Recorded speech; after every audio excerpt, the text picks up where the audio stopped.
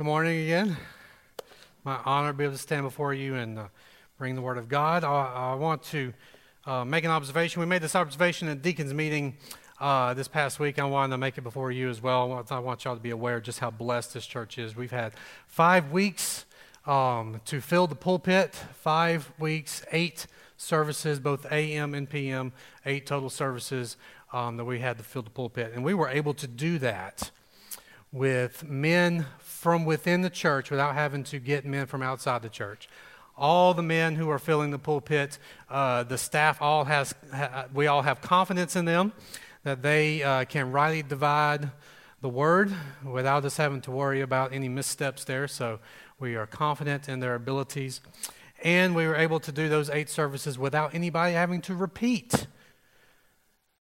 We are truly blessed. There aren't many churches that can say that they could do that for 5 weeks. So I just want y'all to be aware of that. We've had 2 verses here today, a Hebrews verse. Pastor Buster read from Hebrews and the verse you just saw from Philippians. That is a great introduction into what Jesus did during the incarnation when he came in order to win our salvation by coming in the flesh. He emptied himself. He became human. And as a human, he experienced our weaknesses, our struggles, and our temptations. He can sympathize with us. And today I want to talk to you about the temptation of Jesus from Matthew chapter 4. Matthew chapter 4, verses 1 through 11. Jesus had gone into the wilderness in order to prepare himself for the ministry, in order to relate to humanity on a personal level. It was necessary not only that he be in the flesh, but that he experience all that came from being in the flesh, including the temptations of humanity. Excuse me. Let me tell you, going from singing to preaching, is wear your voice out. He had to experience everything on a personal level. Luke tells us that the temptations lasted for 40 days. So we have recorded here, we don't know if there were a series of temptations more than what we have recorded, but what we do have recorded are the 3 most significant ones at the very least, even if they may have been the 3 only ones. We're not entirely sure. Luke says that the temptations lasted for 40 days. But the 3 that we do have recorded summarize the heart of every other temptation known to man. And today I want to take a closer look at that so that we can clearly see Satan at work trying to tempt us in these exact same ways, because it's only when we recognize Satan for who he is and what he is doing that we can then rebuke him and restore ourselves to the center of God's will, and that's where we need to be. So if you will and you are able, would you stand for the reading of God's word? Beginning with verse 1. Then Jesus was led up by the Spirit into the wilderness to be tempted by the devil. And after he had fasted 40 days and 40 nights, he then became hungry. And the tempter came and said to him, "If you are the Son of God, command that these stones become bread." But he answered and said, "It is written, man shall not live on bread alone, but on every word that proceeds out of the mouth of God." Then the devil took him into the holy city and had him stand on the pinnacle of the temple. And he said to him, "If you are the Son of God, throw yourself down, for it is written, he will command his angels concerning you. And on their hands they will bear you up, so that you will not strike your foot against a stone." Jesus said to him, "On the other hand, it is written, you shall not put the Lord your God to the test." Again, the devil took him to a very high mountain and showed him all the kingdoms of the world and their glory. And he said to him, "All these things I will give you if you fall down and worship me." Then Jesus said to him, "Go, Satan, for it is written, you shall worship the Lord your God and serve him only." Then the devil left him, and behold, angels came and began to minister to him. Let's pray. Father, we thank you for sending us a Savior that understands, that didn't just come to show his power and his abilities, but God, he came so that he could know who we are. He could understand our temptations and our weaknesses, God. We thank you for that. We ask that you speak to us now through the word, that you would open our hearts to hear. In the name I pray. Amen. First temptation that Jesus endured was a temptation for satisfaction. And it was to satisfy the hunger that Jesus had felt after 40 days of fasting. He had the ability to turn the stones into bread. He could have easily exercised that power if he wanted to, but to do so would be to allow physical impulses to control his spiritual life. Spiritually, Jesus was fasting to prepare himself for ministry. To give into the physical would end the fast and cut off his spiritual need. In truth, Satan could have appealed to any physical desire or craving or any want. It just so happened that at this point, hunger was the desire that was strongest for Jesus. It all boils down to satisfying the flesh over the spirit and allowing the flesh to have control of how we approach God. To be fair, all cravings are not of the flesh, or they are not temptations, okay? It's when these cravings of the flesh override the spiritual mandates that God has given us. Hunger, comfort, desires, and all its forms, these things come into our lives on occasions, and when they stand specifically in contrast to our spiritual well-being, then they become sin. When we have committed ourselves to fasting and praying, hunger stands against our spiritual well-being. That's the specific thing that Jesus was facing here. When physical comfort and desires become more important than God's will, then our spiritual well-being is being compromised. And it should go without saying that any form of gluttony, which is the desires of the flesh out of control, should always be considered sin. There's a reason we're supposed to contain the flesh. It's because the flesh doesn't act out of spiritual motivation. It acts out of a desire to satisfy its own cravings. And Christians are supposed to be a people motivated by the Spirit, set free from the chains and the influence of the flesh to control us, so that our words and actions satisfy the desires of God and not our own. This is where Satan gets us first. We were once of the flesh, but we are now the Spirit. And so Satan wants to test us to see how attached we are to the things of the flesh. He'll find us where we are most vulnerable, and he'll try to get us to choose to satisfy our flesh, and in so doing, deny our spiritual well-being, deny the work of God in our lives. There's a simple test to find out if we are under the influence of this kind of deception, this kind of temptation. I call it the eye test. When you ask the question, is it what I want? You see, as Christians, the Spirit lives within us, and it is nearly impossible to speak words against the Holy Spirit. If you do, you're going to feel some sort of tremendous conviction that you have wronged the Holy Spirit. We know instinctively that if we try to make claims on behalf of God, we had better be absolutely certain. The commandment about not taking the Lord's name in vain, listen, I want you all to realize this. Not everybody knows this. The commandment about not taking the Lord's name in vain is more than just about cursing and blasphemy. It's not just that, but it's also about attributing actions and words to God that don't belong to God. About saying and doing things in the name of God, when the truth is it was never about God, but it was about self. Teenage girls. College-age girls. I'm going to save you some trouble. Look, if a guy ever comes to you and he says, I've been praying, I've been seeking God, and I believe it is God's will that we be together. You laugh in his face. Okay? He's not seeking God's will, he's seeking his will. On the other hand, I do know a couple that happened to. And they are married today with about 5 kids. And he said, I've been praying about this, and I want you to pray about it. And they spent months praying about it. It was the weirdest thing in the world. That doesn't happen, girls. That normally doesn't happen, okay? You laugh at him. And if he comes back over and over and over again, you just keep laughing. You pray about it. God's going to tell you I'm right.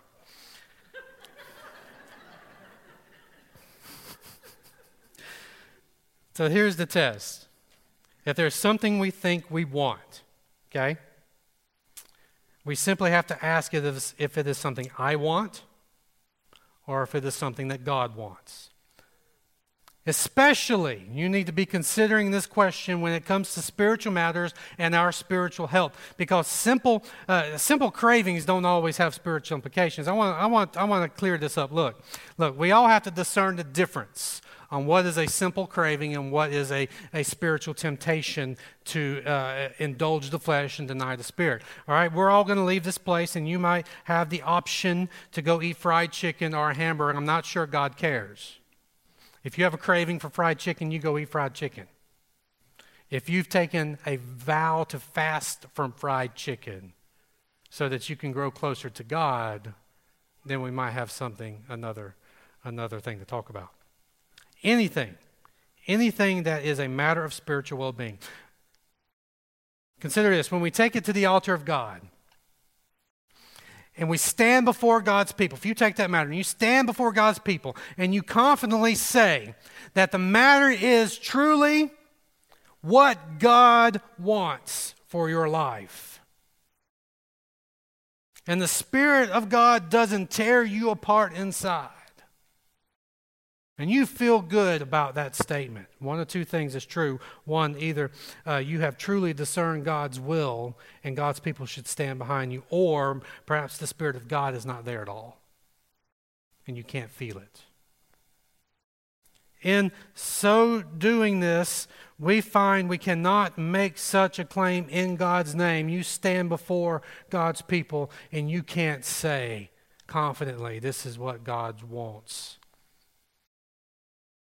You can only say it's what I want. It's what you want. It's what we want.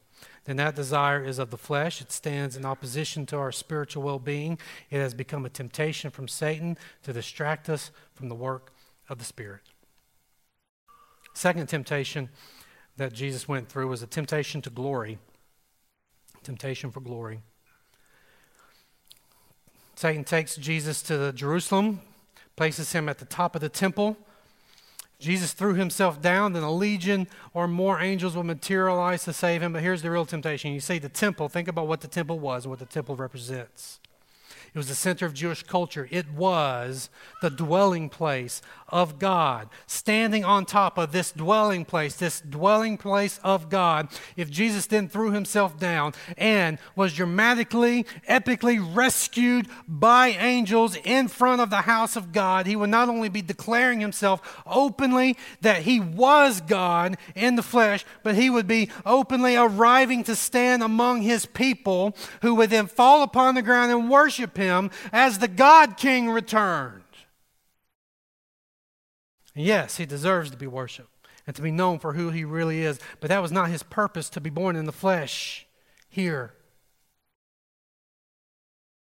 That will be his purpose at the second coming, to descend in glory so that every knee will bow and every tongue will confess. But that was not his purpose now, at this point. His purpose was to model humility and servility, to connect with humanity in a real human way, to live a human life, to bear the weight of human sin, to die a human death and be buried in a human grave, to defeat sin and to win forgiveness for all sinners. Only after that task was completed could he rise up and ascend to take the glory that he is owed. I want you to clearly see what the temptation is. The temptation was for Jesus to take his glory early. Glory is not ours to take. Glory comes from God and is for God only. What Satan does in our lives is he finds a way to present us with opportunities to claim glory for ourselves. Let me put it another way. We're human. We like to be the center of attention. We like it when people look at us with favor. We like to be popular. We like to hear good things said about us. We like to have people do things for us. We like to be appreciated. We like to be petted on. To be fair, being the center of attention is not necessarily bad. There are times when God uses the attention from others as a way to work in our lives. When we get discouraged, when we get downcast, we're to lift one another up.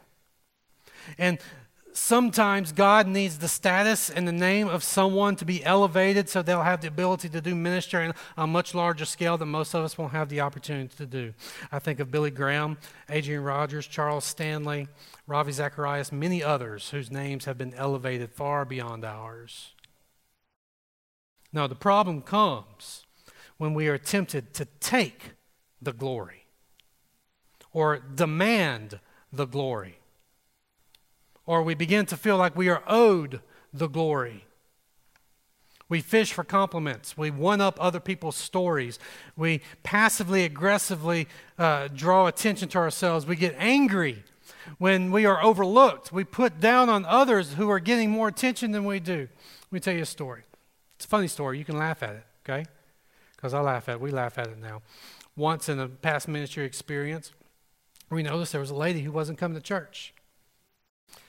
She hadn't been, 1 week, 2 weeks, 3 weeks. I tried reaching out and never could get any kind of response. A month passes, 6 weeks. Finally, whatever this lady was wrestling through, it had eat her up enough that she called Deanna to talk to her about it. And here's the reason that she had quit coming to church. It's because Deanna didn't like her pictures and stuff that the lady was posting on Facebook. She didn't thumbs them up.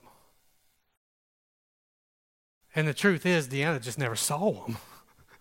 I don't know about y'all. My Facebook is so cluttered with junk, I just don't hardly even bother most of the time. But she wanted to be acknowledged. She wanted to be petted on. And her spiritual well-being was affected by her desire for glory.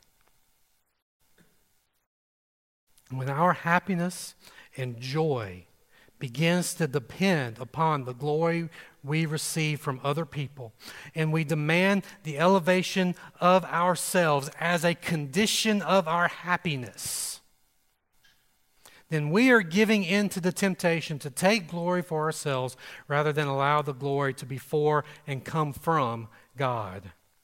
This is the next place Satan tries to tempt God's people. He wants to see if we truly have submitted to the glory of God or if we are expecting glory for ourselves. Because as a Christian who is serious about serving God, they can recognize the glory. They should recognize the glory belongs to God and God alone, and they ask for no glory in return. All right, that's the model. So if Satan can tempt us to forsake the glory of God and seek the glory of ourselves, then he has won. When we choose glory, we deny the glory of Christ. The test for Satan's temptation to seek glory is as simple as the first test. I gave you the I test. What do I want? Is this what I want? Or is this what God wants? This is the me test. Christians should never make the claim that things are about us. It is about God, God only. Church is about God. Our faith is about God. Our joy is about God. Our identity is about God. Our reputation is about God. Our lives should be about God. Do we look at any of these things, church, faith, joy, identity, reputation, and life, and then we ask the question, what about me?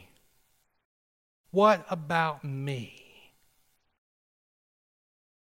When am I going to get what I want? What about me? We're being tempted with glory. It betrays that in our hearts we have not fully released the glory of self, and we're not given the glory fully to God. The third temptation that Jesus had to endure, as recorded for us, is the temptation for power. Satan takes Jesus to a very high mountain, shows him all the kingdoms of the world. I want you to understand that when the Bible speaks of the world, it's not just talking about this planet. It's talking about more of it. It's often including, that word is including the entirety of creation. The word used here for world is the same word where we get cosmos from. Okay?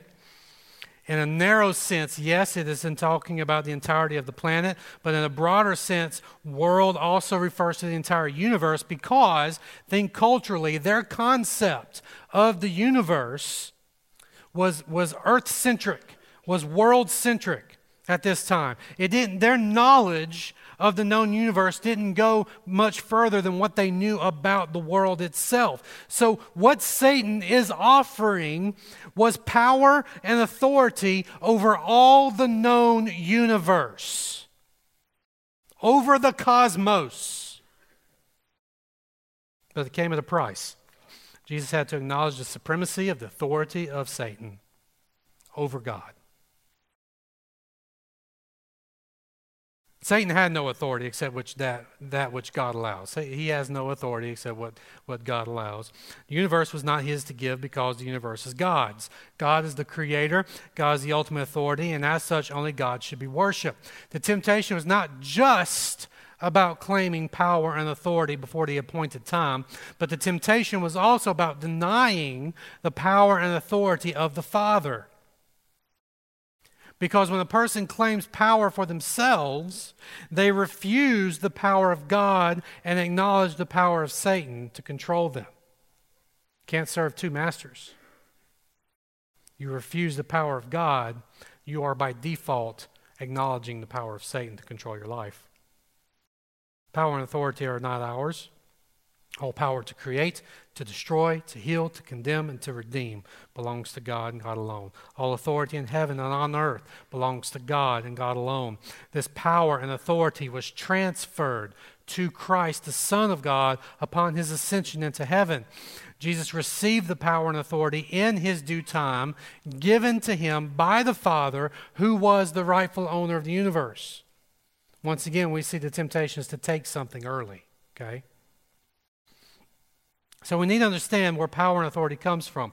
Now that Christ has ascended, the power and authority of the universe is in these nail-pierced hands of our Savior. So we have no power or authority except which comes from Christ. And Satan wants us to believe we can have power and authority apart from Christ.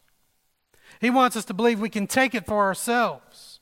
He wants us to believe we don't have to submit to the Word of God and the guiding of the Holy Spirit. Any power sought for, any authority demanded that is not found at the foot of the cross and endorsed by the will of our Savior is in reality giving in to the temptation from Satan to claim power and authority for ourselves. When we do this without Christ, we do it beneath Satan's thumb. Because at the foot of the Christ there is no place for pride.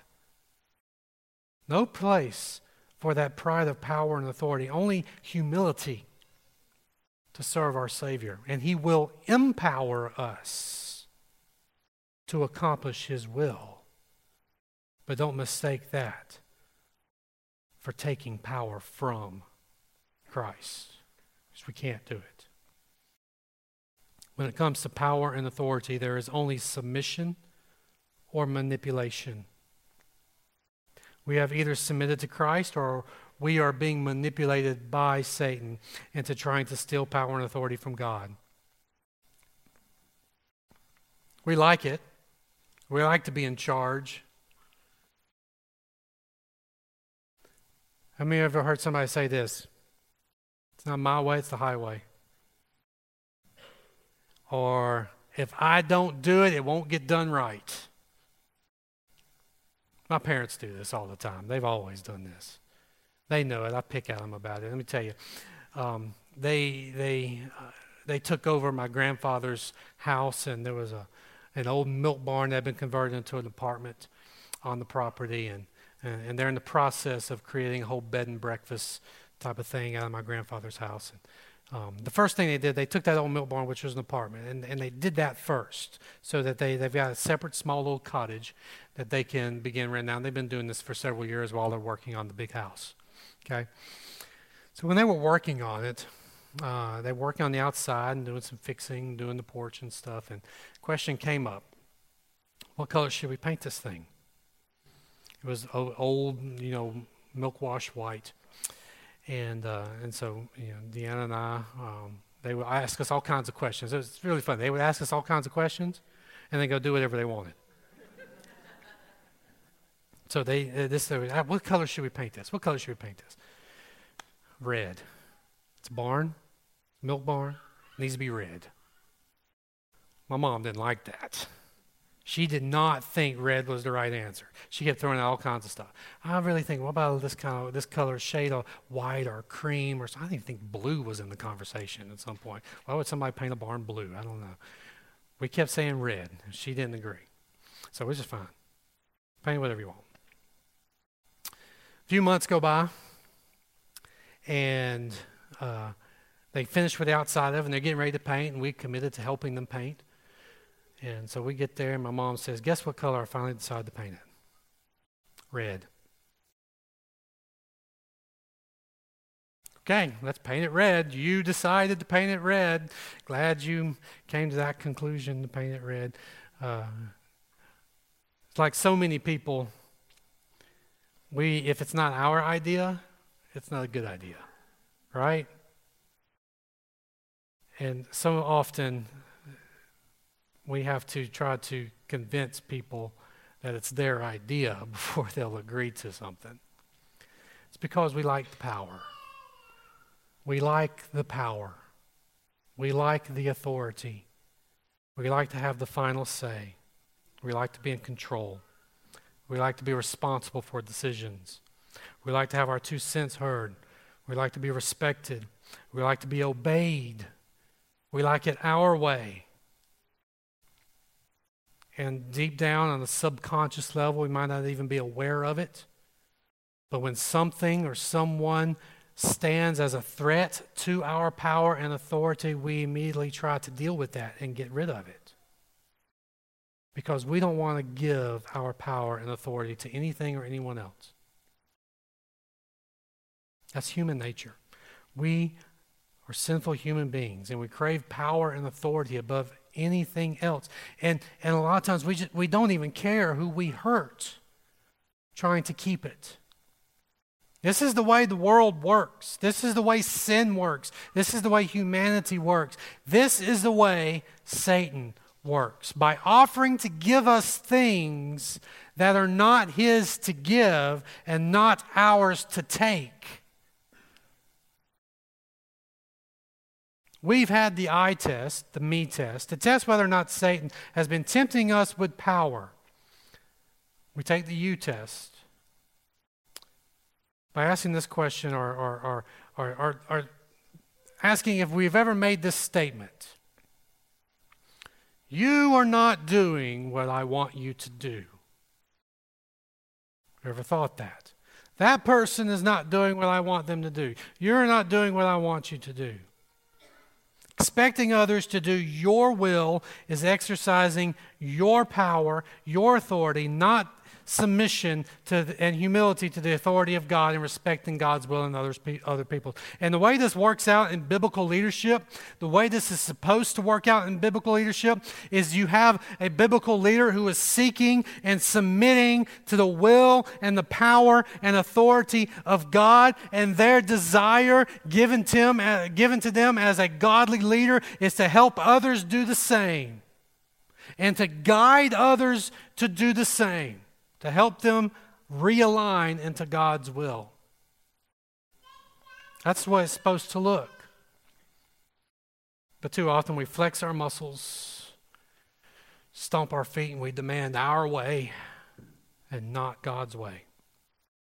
So the 3 temptations of Jesus to satisfaction. Let's look at Jesus' responses. To satisfaction, he said, man cannot live on bread alone, but on every word that proceeds out of the mouth of God. Jesus understood that true satisfaction cannot come from anything on this earth. It is only from God that we can truly be satisfied. Where are you looking for your satisfaction? To glory, Jesus said, you shall not put the Lord your God to the test. Jesus understood that true glory belongs to God and God alone. Putting God to the test was not about seeing whether or not God would do what Satan suggested, okay? It's not about whether or not God was going to let Jesus fall. That wasn't going to happen. That wasn't the test. Putting God to the test was about putting God into a position where he must defend his glory. Okay? If Jesus jumped, Jesus would be taking glory, and God would be put to the test to defend his glory. When we steal God's glory, he will defend his glory. Whose glory are you really seeking? It's a power. Jesus said this, "You shall worship the Lord your God and serve him only." Jesus knew that all power and authority belonged to God. The universe was not Satan's to give. Worship was not Satan's to receive. Satan had no place there, no authority, and no power. It was all God's. Who are you giving the power to in your life? So we have these three tests. The I test, do you ever make the claims of I want? Satan is tempting you with satisfaction. Do you ever pout and say, what about me? Satan is tempting you with glory. Do you ever look at someone and say, you are not doing what I want you to do? Satan is tempting you with power. Don't listen to the voice of Satan. Don't give in to these temptations. Don't indulge in selfishness for satisfaction. Don't blaspheme the glory of God for your own. Don't assume authority and power that is not yours. Fall down, worship God, return to your first love. Rediscover true satisfaction in Christ. Bask in the radiant glory of God. Submit to the universal power of God. There's one other side to this I just want to bring up.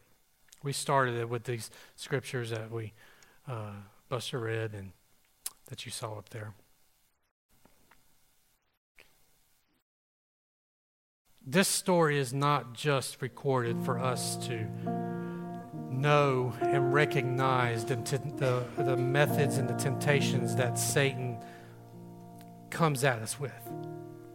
All right, and I know this has been kind of heavy and a little in-your-face type of sermon about recognizing temptation in your life, but I want you to understand that this is also recorded for another reason. It's recorded so that we would know that Jesus understands. Jesus understands. He's been there. He knows what you're going through. He knows what you've been tempted with. He knows that you gave in. He knows that you feel bad about it.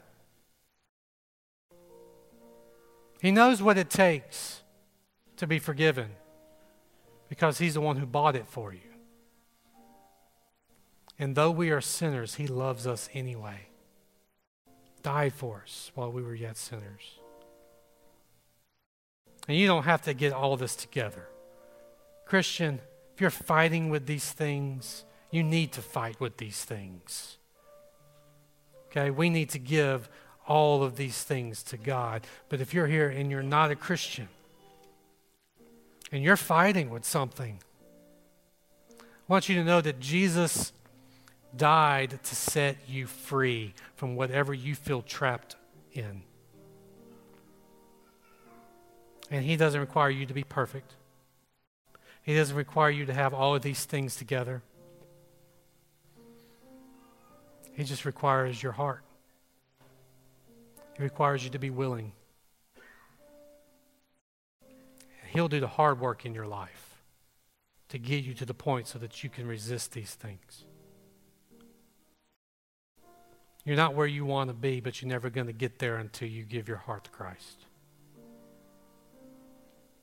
And even then, as all of us who are believers in here say, we are not yet where we want to be, but we're not where we were because Christ has been changing us through all of these years. And he can change you too, and he can make a difference in you. Would you give your heart to Christ today? Let's pray. Father, yours is the glory. Yours is the power. Yours is our satisfaction. And God, I pray that we can lay all of these things that we try to take for ourselves at your feet. God, we carry so many burdens that we don't need to carry. All we need to do is just look at you. You give us the strength we need to overcome. You make us strong when we are weak. God, I pray for every believer in here that you would help them to recognize temptation that they've been facing in their lives, God. And Help them to find you again and the power that you give them to resist. For anyone here who has not come to know you as their Savior, God, I pray that you give them the courage to take that first step, to give their lives to you, God, so that they can finally, maybe for the first time in their lives, have victory. We praise you, God. We thank you. In your name I pray. Amen. Would you stand?